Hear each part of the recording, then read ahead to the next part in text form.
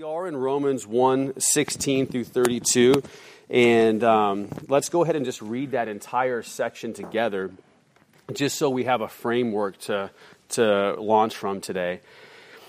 It says, "For I am not ashamed of the gospel, for it is the power of God for salvation to everyone who believes, to the Jew first, and also to the Greek. For in it the righteousness of God is revealed from faith to faith, as it is written, but the righteous will live by faith.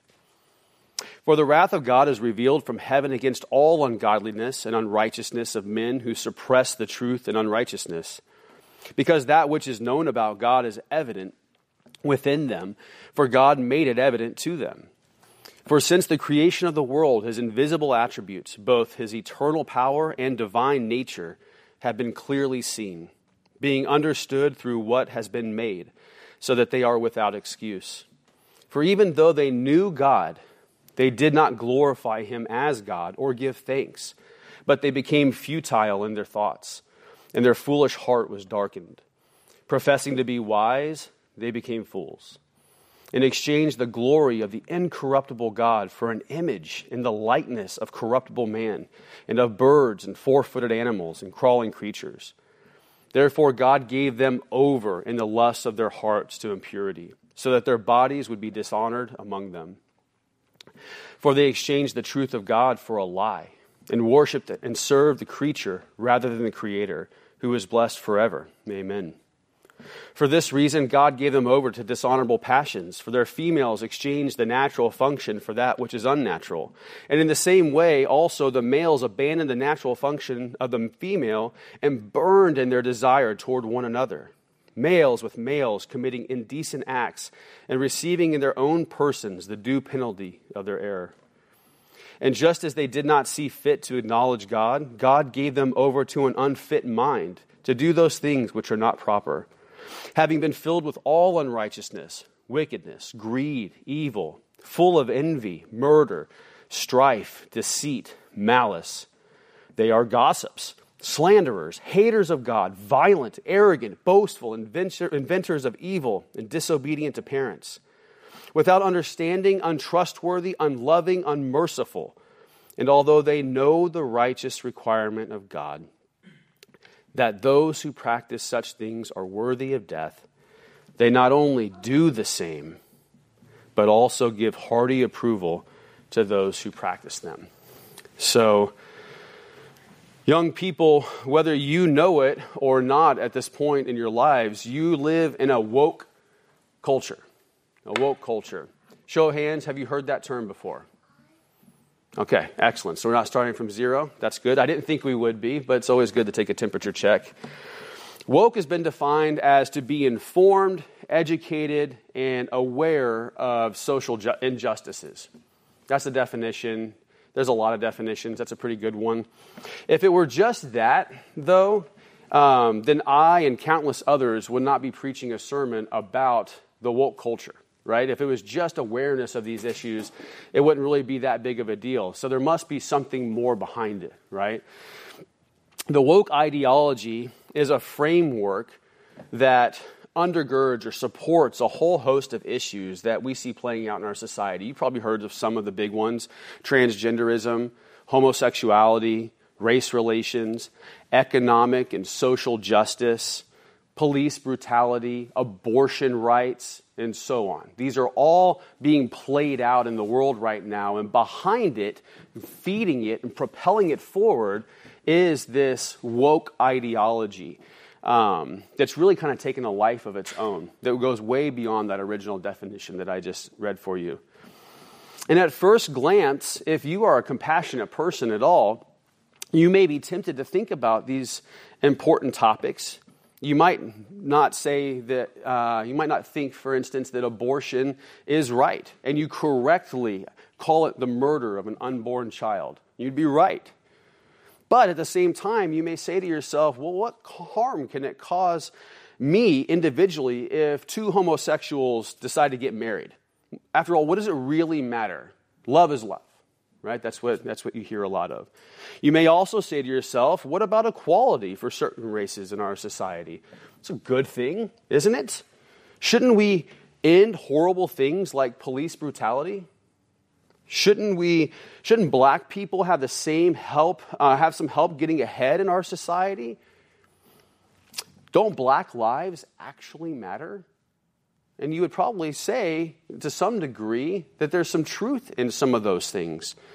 These are important questions for our society, and they do deserve attention. And quite frankly, the Bible has a lot to say about all of those topics.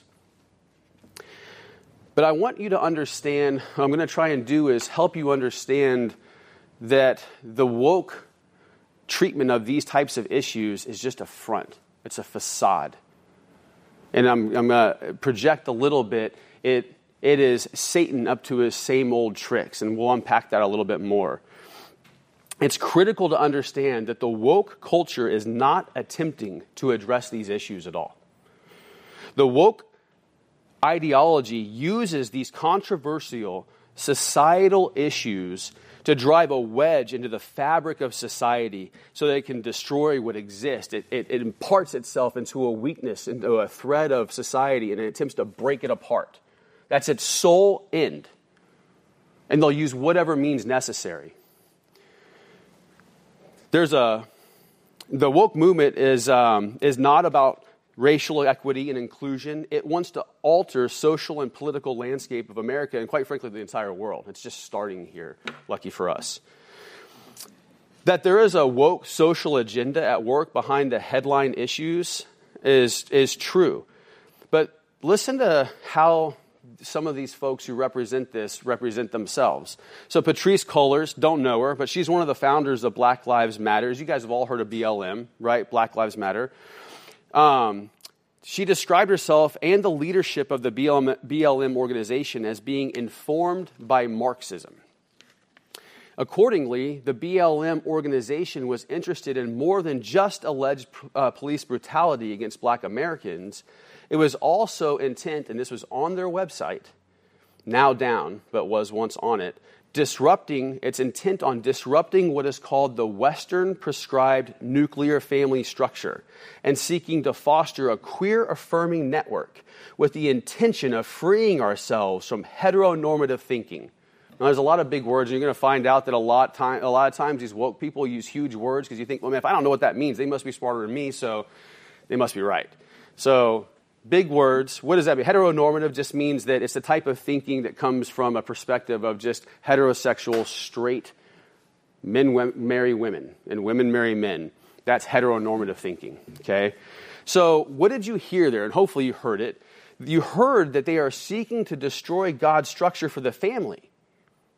Where does that fit in with black lives and police brutality? It doesn't. It has nothing to do with black lives. Black lives are just a convenient vehicle to ride in on the way to destroying society. And I hope that makes sense. Ask yourselves this: why don't I hear nearly as much about black lives anymore? We don't hear about that too much. We don't see as many protests out in the street, burning down cities because a black person was killed by a police officer or something.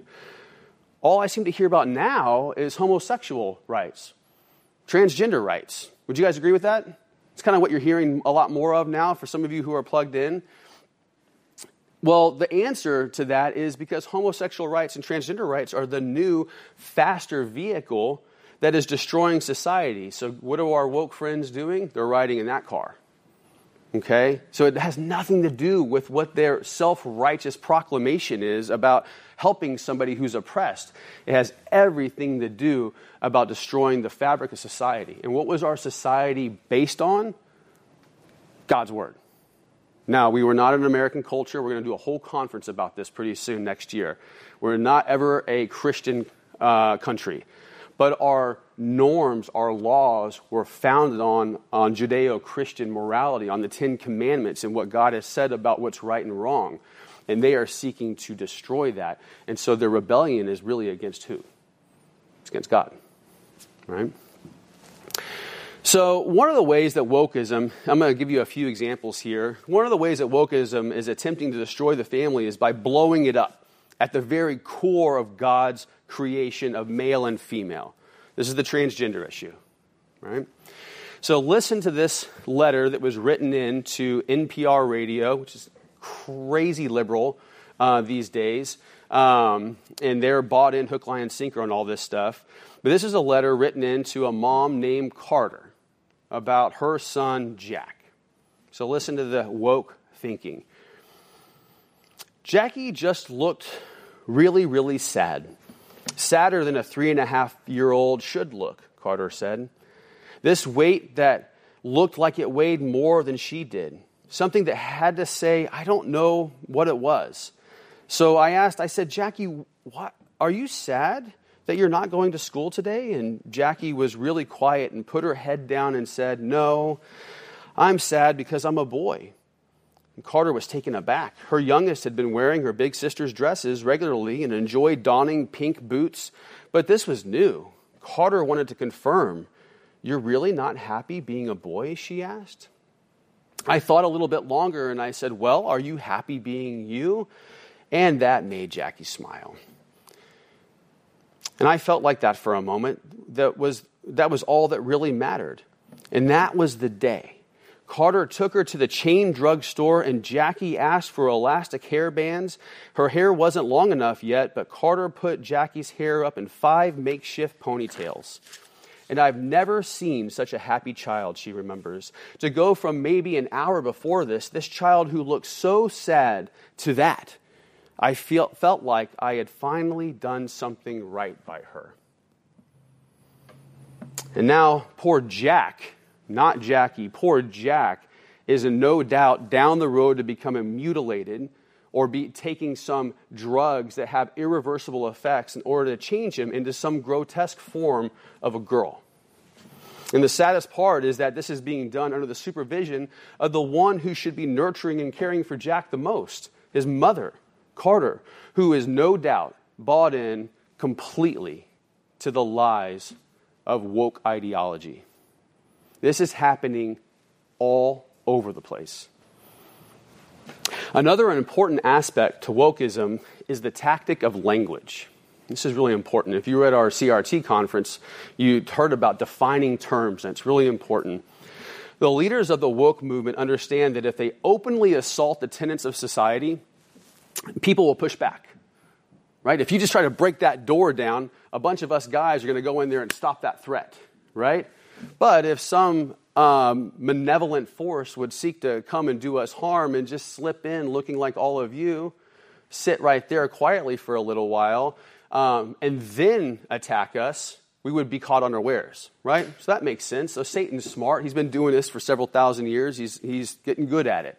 So they don't usually come with a full frontal assault. And sometimes they do, and those are easy to spot. Like Antifa wearing all the black and burning stuff down. Bad guys, right? Can we all agree on that?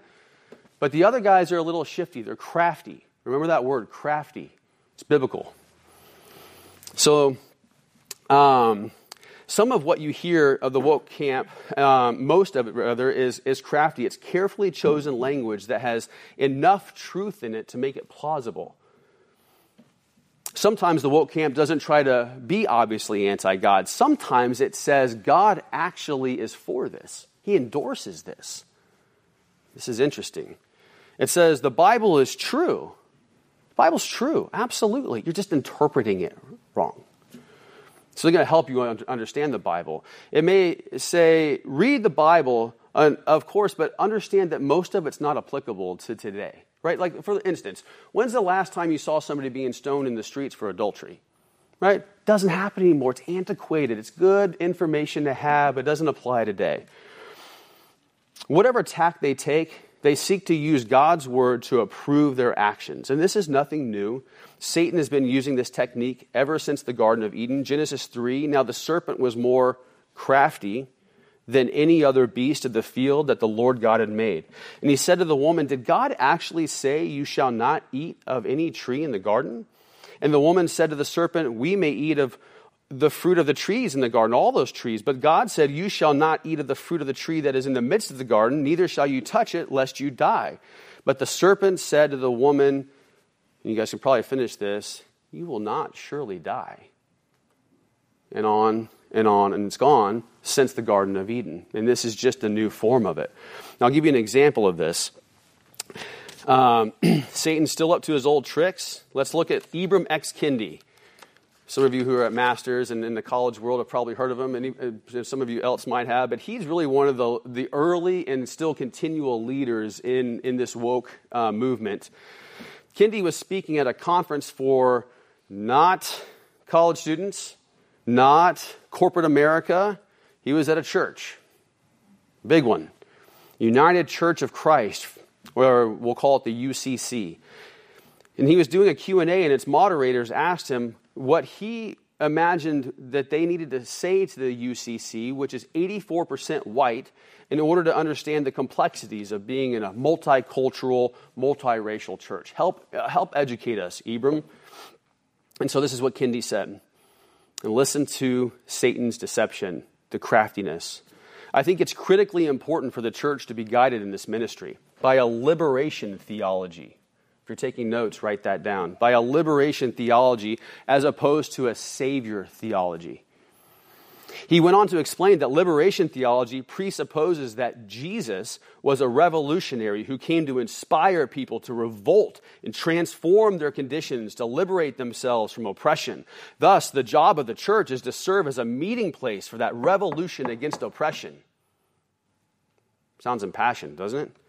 He went on to say, the job of the Christian is to be consistently inspired by the revolutionary example of Christ. Savior theology, he said, presupposes that Jesus came to save people from their uncivilized, backward ways. What do we call that? We call that sin, right? And the job of the church and the church leaders within that theology is to be a civilizing agent to save people from themselves. Savior theology largely operates in the church in assimilationist ideas. What are assimilationists? They believe that white culture is not only superior, but the standard. Assimilationists have historically made the case that black, brown, and indigenous people can be civilized and reach the pinnacle of white culture. And that's created all sorts of problems, he said. Did you catch that? What he did? In one quick move, Kendi just changed who Christ was and is, what his purpose was in redemptive history. He changed the gospel. He changed the purpose of the church. Did you catch that? He said Jesus, though, to the UCC. And so it must be right. It must be palatable, right? And that crafty old serpent is still up to his old tricks. He just has a shiny new vehicle to deliver his lies. And you may say, just by way of understanding, the UCC is way off, obviously, right? Must be a small, backward organization. Most of the church wouldn't fall for something as obviously dishonest as that. Well, the UCC has 4,794 churches. What? 773,000 members. It's not one organization, obviously, or not one church, obviously. It's got 10,000 clergy leaders, has 300 global partnerships. It's a huge organization. Their website says, get this, they are a church of extravagant welcome, seeking a just and peaceful world. That's their purpose. Ours is Colossians 1:28. That's theirs. How do they promote that? This is all on their website. How do they promote that? By defending the rights of our transgender siblings. Church. How they do it by fighting for reproductive justice and abortion access. Church. By acting to end gun violence, and so on and so on. It's all over their website. Church. So it's pervasive. It's pervasive. You might ask yourself, how does someone who professes to know Christ as Savior come to such conclusions? How could that happen? I'll give you a taste of how Satan accomplishes this. The Human Rights is our last example. The Human Rights Campaign had this article. What does the Bible actually say about homosexuality? Great question, right? Some of you might be tempted to Google that. I Googled that in my research for this sermon. And it says, and I apologize again, some of these folks use big words when they want to impress, so I'll try to define as I go. But this is what they say the Bible says about homosexuality. Listen to how the Satan says, surely you will not die. It's the same old thing. While gender complementarity, which just means men marry women and women marry men, is indeed rooted in passages from Genesis 1 and 2. And it's worth noting that these stories say God began by creating human beings of male and female. So, okay, we have some truth. Satan's tactic number 1 identifies some truth in there, right? But, this is not the good but like that you would see in Ephesians or even in 1 Corinthians. But there is nothing that indicates in Scripture that God only created this binary. So we're already off, right? And what does binary mean? Binary means that there's only 2 genders. There's only 2 sexes. Binary is 2, okay? This account says little to nothing about gender, which is the social and cultural norms and practices corresponding to what is considered masculine and female. 2 dimensions of that text that become important in considering the biblical affirmation of intersex, transgender, non-binary, and other gender-diverse people. To further complicate the argument against same-sex relationships, Scripture doesn't suggest that respecting biblical authority means Christians should reject experience. Note that. Should reject experience as a teacher. In fact, what Jesus said, I almost can't read this. In fact, what Jesus said in the Sermon on the Mount about good trees bearing good fruit and bad trees bearing bad fruit from Matthew 7, indicates experience should inform how we learn God's truth. What? That's right. You can throw out the Bible. It's just a story that only tells part of the story. The real truth is not from His Word, but is based on what? Experience. And now we're off to the races. You can do anything. You can justify anything now. This is how you feel, right? Now, there are a few warnings in Scripture about trusting your own emotions and your own experience, your own conscience. It's been seared. There are. You get to decide what God's truth is based on what you want it to be. And you guys, Satan truly has outdone himself in this age. He really has. So this is what's going on in the world. This is the world you are inheriting. You who are teenagers, what are you supposed to do with this information? What are you supposed to do with this stuff? Right? Right now you're being a bit cocooned. Right? Your parents take the brunt of this stuff. They filter all this stuff out for you. They make wise decisions governed by God's word so you don't feel the implications of this stuff. But that's going away. Some of you are weeks out from going out on your own. Some of you are a year out. Some of you are just a couple of years out. You're on the doorstep of this. And this fight is here. This fight is on your doorstep. This fight is in your house right now. And I'm going to talk a little bit about that. So what do I want to do? First, I want to warn you that this fight is here, that you will come face to face with this. But I also want to warn you that it is in your homes already. It's not just in corporate America and universities. It is in your house, and a lot of it comes through entertainment. Books, movies, TV, social media, music. I don't care what it is. You've already seen that it's in the church. Are you kidding me? Is it not on Disney Plus? Right? Is it not in Star Wars? Of course it is. Is it not in your music, on country music even? Good, solid, grassroots country music? Man, that's even going down. Like, we can't trust that anymore. What can you trust, right? It's all over the place. It is everywhere. Second, it's important to understand that wokeism is just a label, and hopefully I've already made this case. It's a label for rebellion against God's law revealed in Scripture. It's just the latest iteration of rebellion. It's manifested itself in multiple ways throughout history. You know, the Greeks had their mythology that gave them, approval to pursue any of their vices and desires. The Romans had philosophies that sought justification in their own deities. There was Gnosticism that so many of the apostles dealt with in their epistles. There was humanism that rose up, which is really just kind of says, like, we can answer all of our own questions. We don't need God. There have been false religions like Catholicism, Islam, Mormonism that all distort biblical truth. The latest shot fired by Satan in this world happens to be woke. Okay, and it's important to understand that because the fight is the same. And it's also understood what is going on in the world so that you do have a fight against it. At the end of the day, we have 2 camps in the world. And you've probably heard this before. There are those who are for God, and there are those who are against God. There is the light that is for Him, and there is the darkness that is against Him. And everything falls into those two categories. There's only two types of people: those who are sinners redeemed going to heaven, those who are sinners rebelling against God going to hell. That's it. It's really simple, you guys. It's not complicated. So the camp that is for God loves God, stands for fidelity to His word. There's an allegiance to Christ that is found in Psalm 139. I hate what God hates and I love what God loves.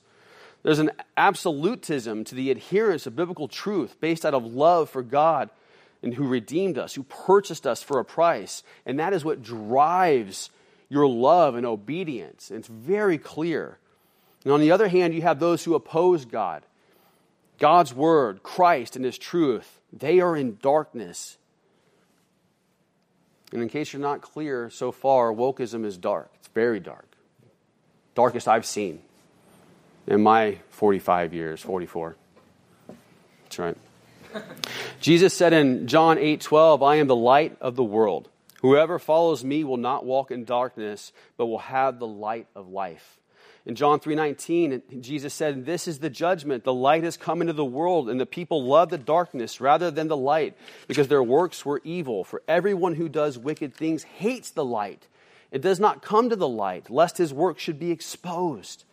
But whoever does what is true comes to the light, so that it may be clearly seen that his works have been carried out in God. So it's my goal today to shine a light in this darkness. And we're going to do that in Romans 1:16. And we're going to have to be in some darkness, unfortunately, a little bit. But this is important. This is the Word of God. This section of Scripture speaks to two groups of people: the righteous and the wretched. And yes, Jackson Street, I know that wretched starts with a W, but it's still alliteration when you say it out loud. All right? Audible alliteration. You with me? Okay. So the righteous. We're going to be in the first camp, the righteous. We're going to start off joyful. The gospel. We love the gospel. Gospel's in the light. That's great. Let's be in the light for a little bit. Paul says in verse 16 that he is not ashamed of the gospel, for it is the power of God for salvation to everyone who believes, to the Jew first, also to the Greek. So the gospel exposes man's sin, wickedness, depravity, and lostness, and declares works-based righteousness like those of the woke camp to be worthless in God's sight. They're worthless. Paul didn't care about worldly accolades, comfort, popularity. His sole focus was for men to be saved. That was all he was about. He was unashamed. And there are four key words, and this outline comes from John MacArthur. I couldn't improve upon it. It's a great outline for it, so hopefully this will help you understand. There's four key words that are critical for understanding the gospel. You may want to note them. This is under the righteous, so big heading righteous. Second heading, the first part of salvation, aspect of salvation, is because it is the power of God. If the woke culture has taught us anything, it's that people want to be changed, do they not? They want to feel less guilty. They want to be happier. They want their desires to be fulfilled. Whether those may be power, money, position, or even salvation, people recognize that there's a problem with the world. There is a problem, right? We would be fools not to confront that. The problem is that any man-made religion, and wokeism is a modern-day pagan religion, any religion or philosophy outside of the gospel is impotent. It has no power. It is useless. But the real gospel has the power to change not only our end result, but also our present circumstances. Paul reveals man's weakness and God's power throughout the book of Romans and other epistles. Romans 5:6 says, for while we were still weak, at the right time Christ died for the ungodly. Romans 8:3, for what the law could not do, weak as it was through the flesh, God did by sending his only Son. 1 Corinthians 1:18, for the word of the cross is foolishness to those who are perishing, but to us who are being saved, it is the what? The power of God.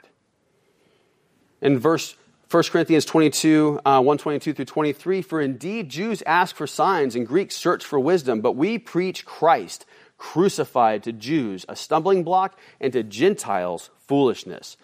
But to those who are called, Christ, the power of God and the wisdom of God. because the foolishness of God is wiser than men, and weakness of God is stronger than men. So secondly, the gospel is powerful, but powerful for what? Well, the second aspect of the gospel is that it's powerful for salvation. It's powerful for salvation. This is good news, because we all need salvation. The gospel transforms their nature and giving them eternal life through his Son. And salvation has this idea of rescue. But rescue from what? Rescue from the ultimate penalty of sin, which is spiritual death, extended into tormented eternal punishment. And we see in the woke movement that regardless of the words they use to describe their quest, men are continually looking for salvation of one kind or another. Some look for economic salvation, others for political or social salvation. Many are looking for inner salvation from guilt, frustrations, unhappiness. There's an element, you guys, to the woke issues out there that should break your heart, because they are unhappy. They are seeking after the wrong things to fulfill themselves. But MacArthur says this, and I love this: salvation through Christ is God's powerful hand, as it were, that he has let down to lift men up. His salvation brings deliverance from the spiritual infection of this perverse generation, from lostness, from sin, and from the wrath of God. It brings deliverance to men from their gross and willful spiritual ignorance, from their evil self-indulgence, and from the darkness of false religion, but only for those who believe. Then you hear that those woke issues that we highlighted in the beginning, and all those kind of things that the gospel saves them from John MacArthur. That is the answer. That's the answer. But who is it available for? For those who believe. So the third key word in understanding the gospel is faith. It's faith. The last part of 1:16 says, to everyone who believes. Believes has the idea of trusting in or relying in something. You're all doing it right now. You're putting faith in the chair that you're sitting in, right? You looked at it and you said, yeah, I think that can hold me up. And maybe you're seeing, okay, well, it can hold, some other people up. I'm thinking I'm feeling pretty good. Okay, we're going to do it. But at the end of the day, you're exhibiting some sort of faith, and we do it all the time. But this faith, this trusting and relying in something, Ephesians 2:8 says, for by grace you have been saved through faith, and this is not of yourselves. It is a gift of God. It is a faith that you can't do on your own. God has to give it to you. Eternal life is both gained and lived by faith, which is given to us by God. And salvation is not just professing to be a Christian or being baptized or going to church or doing good works. And hopefully, I always never want to assume that any or all of you are saved. I can't do that because I haven't seen your fruit yet. Some of you I know better than others, but I just want to make sure you understand salvation is not just professing to be a Christian. Salvation is not just being baptized. Salvation is not doing good things and doing a work day with the youth group. That is not salvation. Salvation is believing in Jesus Christ as Lord and Savior. Salvation comes through giving up your own goodness, works, knowledge, and wisdom, and trusting in the finished, perfect work of Christ. That is salvation. Paul goes on to say that this truth is for the Jews first and also to the Greek. This means that salvation has no national, racial, or ethnic barriers. It's given to everyone who believes. And it's neat. I see a diverse group of people in this room. Salvation's for everybody, which is awesome. The Jew first. This isn't, preferential treatment for preferential treatment's sake because they're better looking than anybody else. It's because salvation came through Jews, right? Jesus was a Jew. That was his chosen people from the foundation of his redemptive plan. And then the Gentile is a catch-all for everyone else in the world. Now, this is a great irony for the woke folks who would say that the gospel is racist, like Ibram X. Kendi, and is exclusive. But here we see that the gospel is actually opposite of that. It's available to all, regardless of ethnicity. Okay? The fourth word for the gospel, understanding the gospel, is righteousness. Righteousness. In verse 17, we see, "For in it the righteousness of God is revealed from faith to faith, as it is written, but the righteous will live by faith." Faith activates the divine power that brings salvation. In that sovereign act, the righteousness from God is revealed. And this is a beautiful truth. A beautiful truth. God imparts his own righteousness to those who believe. This is the imputation of God's righteousness, that we are credited with his righteousness, though we did nothing to deserve it. This is one of the most beautiful components of redemption. Paul confessed to the Philippians, "I count all things to be lost because of the surpassing value of knowing Christ Jesus my Lord, for whom I have suffered the loss of all things, and count them but rubbish, so that I may gain Christ and be found in him, not having a righteousness of my own, which is from the law, but that which is through faith in Christ, the righteousness which is from God upon faith." And to the Romans he said, "But now apart from the law, the righteousness of God has been manifested, being witnessed by the law and the prophets, even the righteousness of God through faith in Jesus Christ for all those who believe." This is the gospel. It is the power of salvation to everyone who believes. If you put your faith in Christ, God will put his righteousness in you as a gift so you can be fully justified and redeemed in his presence. That is the salvation the world needs. That is what woke people need. That is the answer to all life's problems. It's absolutely incredible. And then the gospel is an interesting thing. There's three components, at least. There's probably more implications of the gospel, but there's three for sure. The first we already discussed today, which is it's a means of salvation. None of you who know Christ as Savior, myself included, David included, were able to be saved apart from the gospel. Somebody told it to us and we believed it because God gave us empowered our faith to believe. So it is one of the implications that it's a means of salvation. The gospel, for those of you who are believers in this room, the gospel is a means of your sanctification. I don't know if you thought about it that way. No believer worth his salt, no believer who's serious about holiness gets very far from the cross. He stands under it. He clings to it. The truths that are exhibited through the gospel are the very things that propel him forward towards holiness. And so if you're a believer, there's not a day that goes by that you don't run the events of your life, your own sinfulness, the things that you see through the filter of the cross. And that's the gospel. So it's a means of salvation. It's a means of sanctification. The third implication is that it's a mandate to take to the world. The world, woke or not, needs this gospel.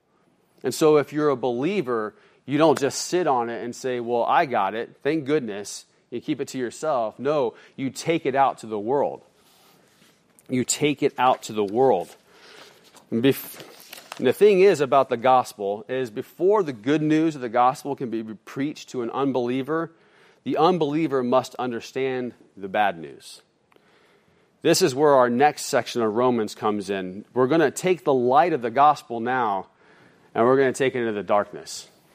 So the next section is the wretched.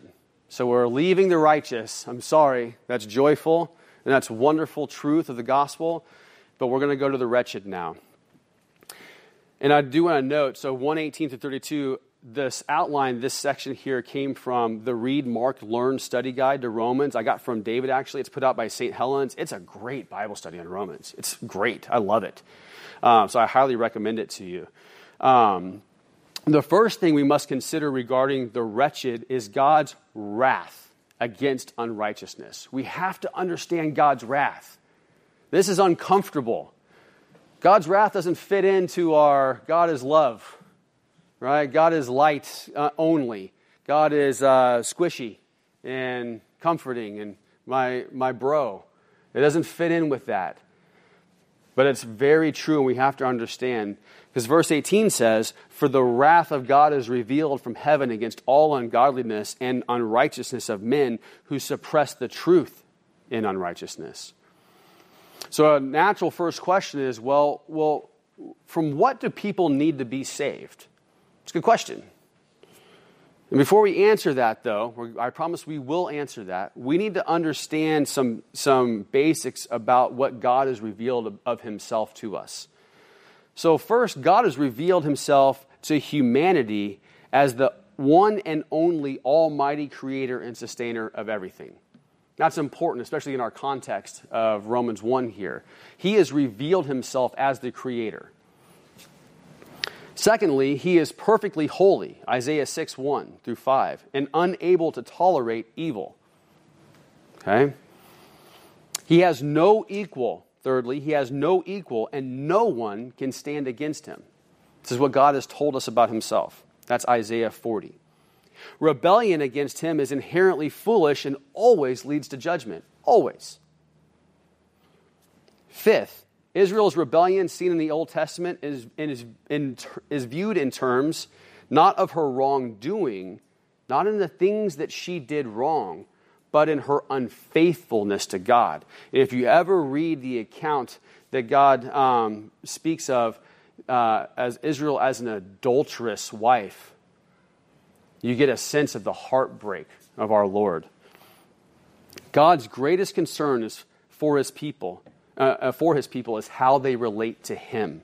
That's why the first 3 of the 10 Commandments deal with this expectation of exclusive worship. 1, 2, and 3 all deal with you can't have any other gods. You can't have any idols. You cannot rebel against me and turn your affection to something or someone else.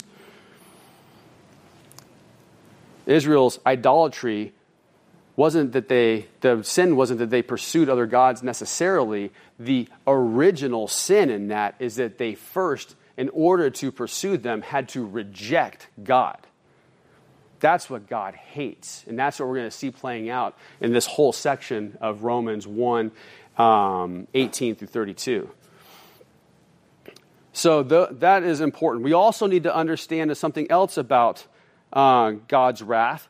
The idea of a wrathful God, even though it goes against the wishful thinking of fallen human nature, God's wrath is his active anger against the rebellion of humankind. Anger. That's a serious word when you also put God next to it. And he is angry with your sin.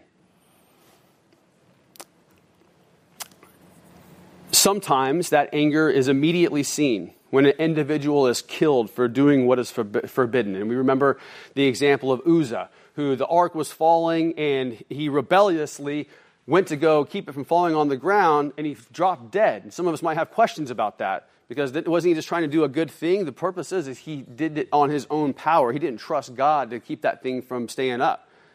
He rebelled against God and God dropped him like that. Sometimes it's very dramatic, like when the entire city is destroyed, like Sodom in Genesis 19. Oftentimes, God's anger and his wrath is expressed mostly as the promise of future judgment.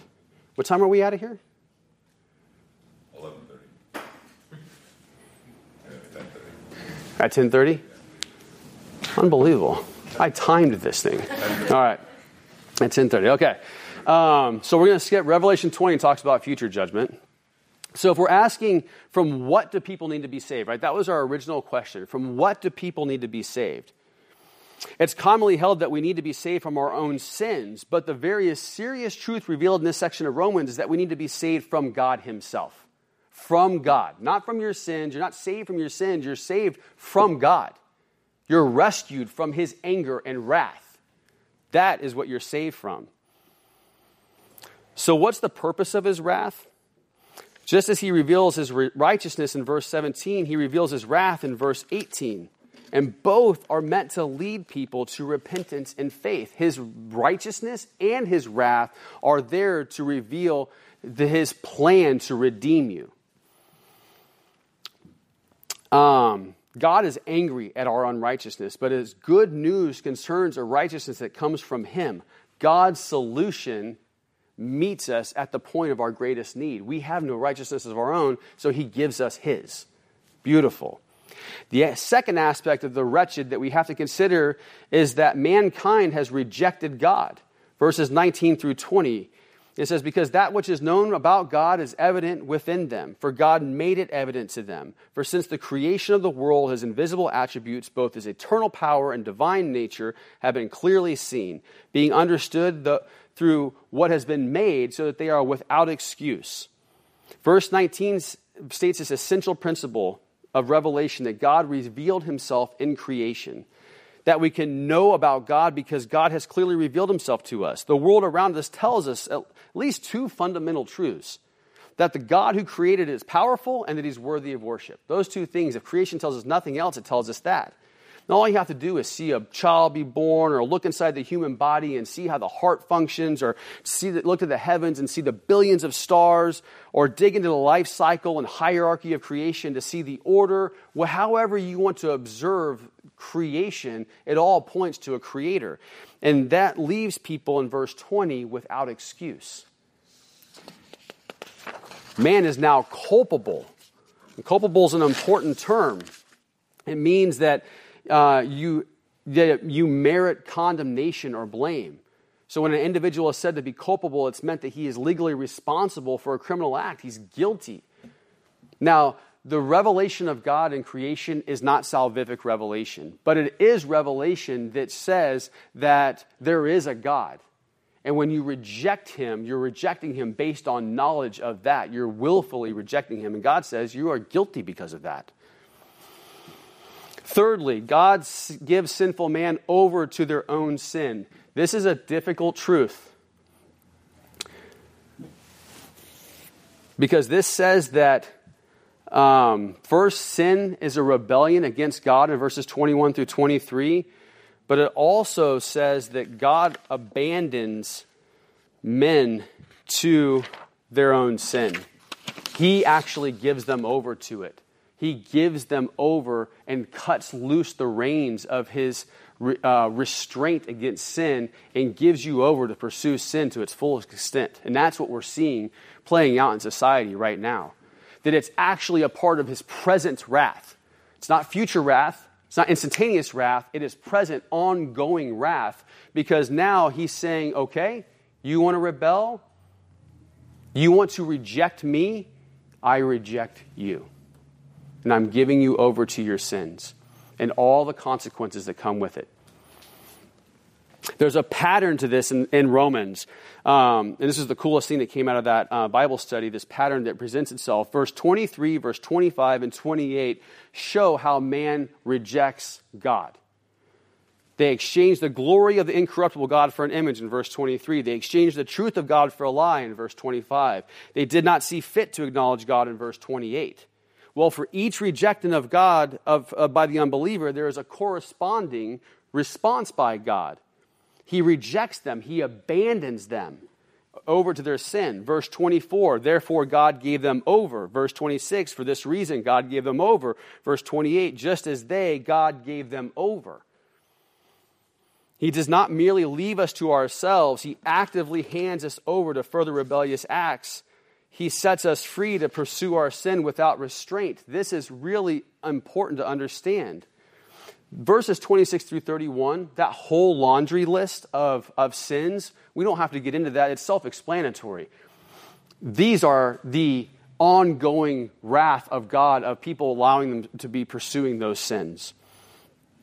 It's not an exhaustive list, but it is very comprehensive. And the woke culture, you can see it playing out all over the place. So when we look at that laundry list from verse 26 through 32, there's a couple of observations about it. One, it's easy to see that many of the tenets of woke ideology are called out in that list: homosexuality, burning desire towards one another, the lack of acknowledgement of God, the arrogance, the violence, the deceit, the malice, all of that. You see it playing out. Also, there's no scale of better or worse sins. That's interesting. Envy, for instance, is right next to murder. Very interesting. This list is overwhelming, and you may even recognize some of those sins in yourself. You may see yourself in that list. Now, I want to remind you that 1 John 1:9 reminds us that if we confess our sins, he is faithful and righteous to forgive our sins and to cleanse us from all unrighteousness. Note that if you have not truly accepted Christ, this list will be part of what God uses against you in judgment. and may be ready to turn you over to them if you are in rebellion against him. I used to think, and this is important, and we're almost done, I used to think that this group of people that Paul is referencing here were a group of unsavable people. That God had abandoned them forever. That this was just the vessels that were created for destruction, folks. But that's not the case here. That's not the case. Turn with me quickly to 1 Corinthians 6, 9 through 11. 1 Corinthians 6, 9 through 11 says, "Or do you not know that the unrighteous will not inherit the kingdom of God? Do not be deceived. Neither the sexually immoral, nor the idolaters, nor the adulterers, nor effeminate, nor homosexuals, nor thieves, nor the greedy, nor the drunkards, nor revilers, nor swindlers will inherit the kingdom of God." That's a similar list to Romans 1. But then what does verse 11 say? What does verse 11 say? "And such were some of you.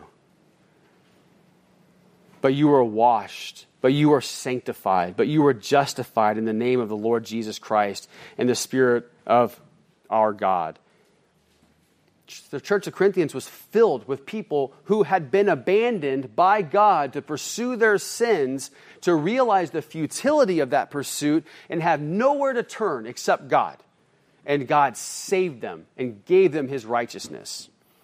That is the amazing grace of God that he offers, his righteousness to those who lack their own. So in conclusion, we live in a very dark world. If you're saved, you have a mandate to take this gospel message to the world around you. If you're unsaved, you need this salvation. You need it. And you might be asking yourself, what is the gospel? I mean, Mr. Carr, thanks so much for bringing this. I didn't hear the gospel clearly today. So I want to share just this last clip, and then we're out of here. This is the gospel that you need to take out and for which you need to be sanctified by if you're a believer.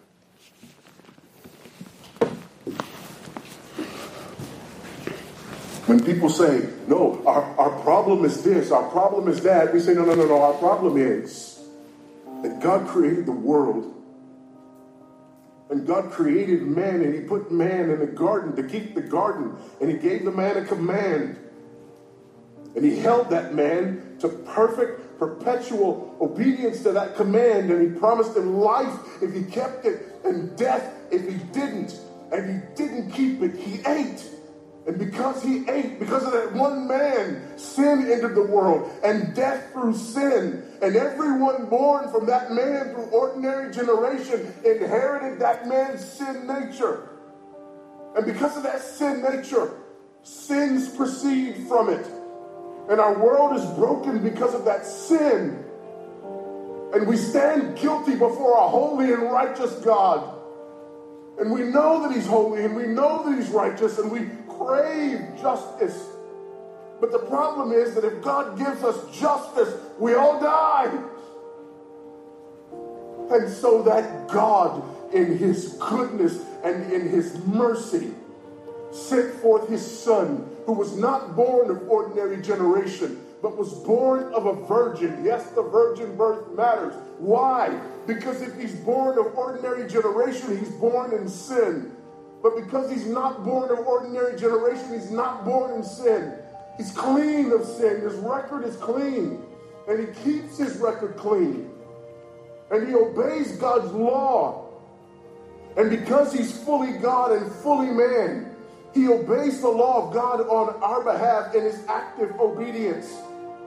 And then in his passive obedience, God made him who knew no sin to be sin for us. All we like sheep had gone astray.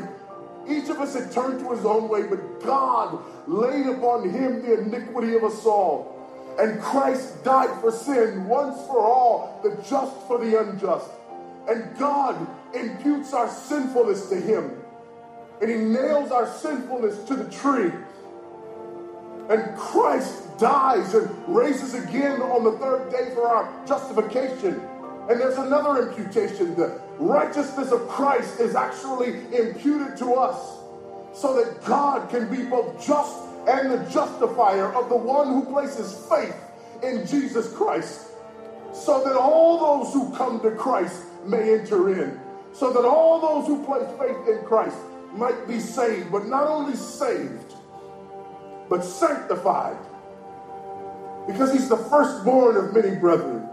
We're justified and we're adopted into the family of God, and we're sanctified, and as his children we begin to bear the family resemblance, and we're further sanctified throughout this life by the very same gospel that saves us, until one day when it's all said and done, we're not just saved from the penalty of sin.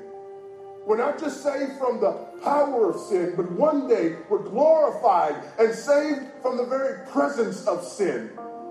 That's the gospel that we preach. That's the gospel that we need.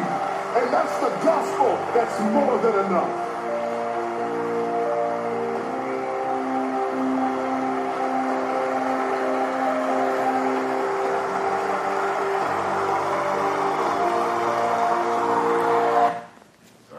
Nope, that's okay. Thank you, guys. Thanks.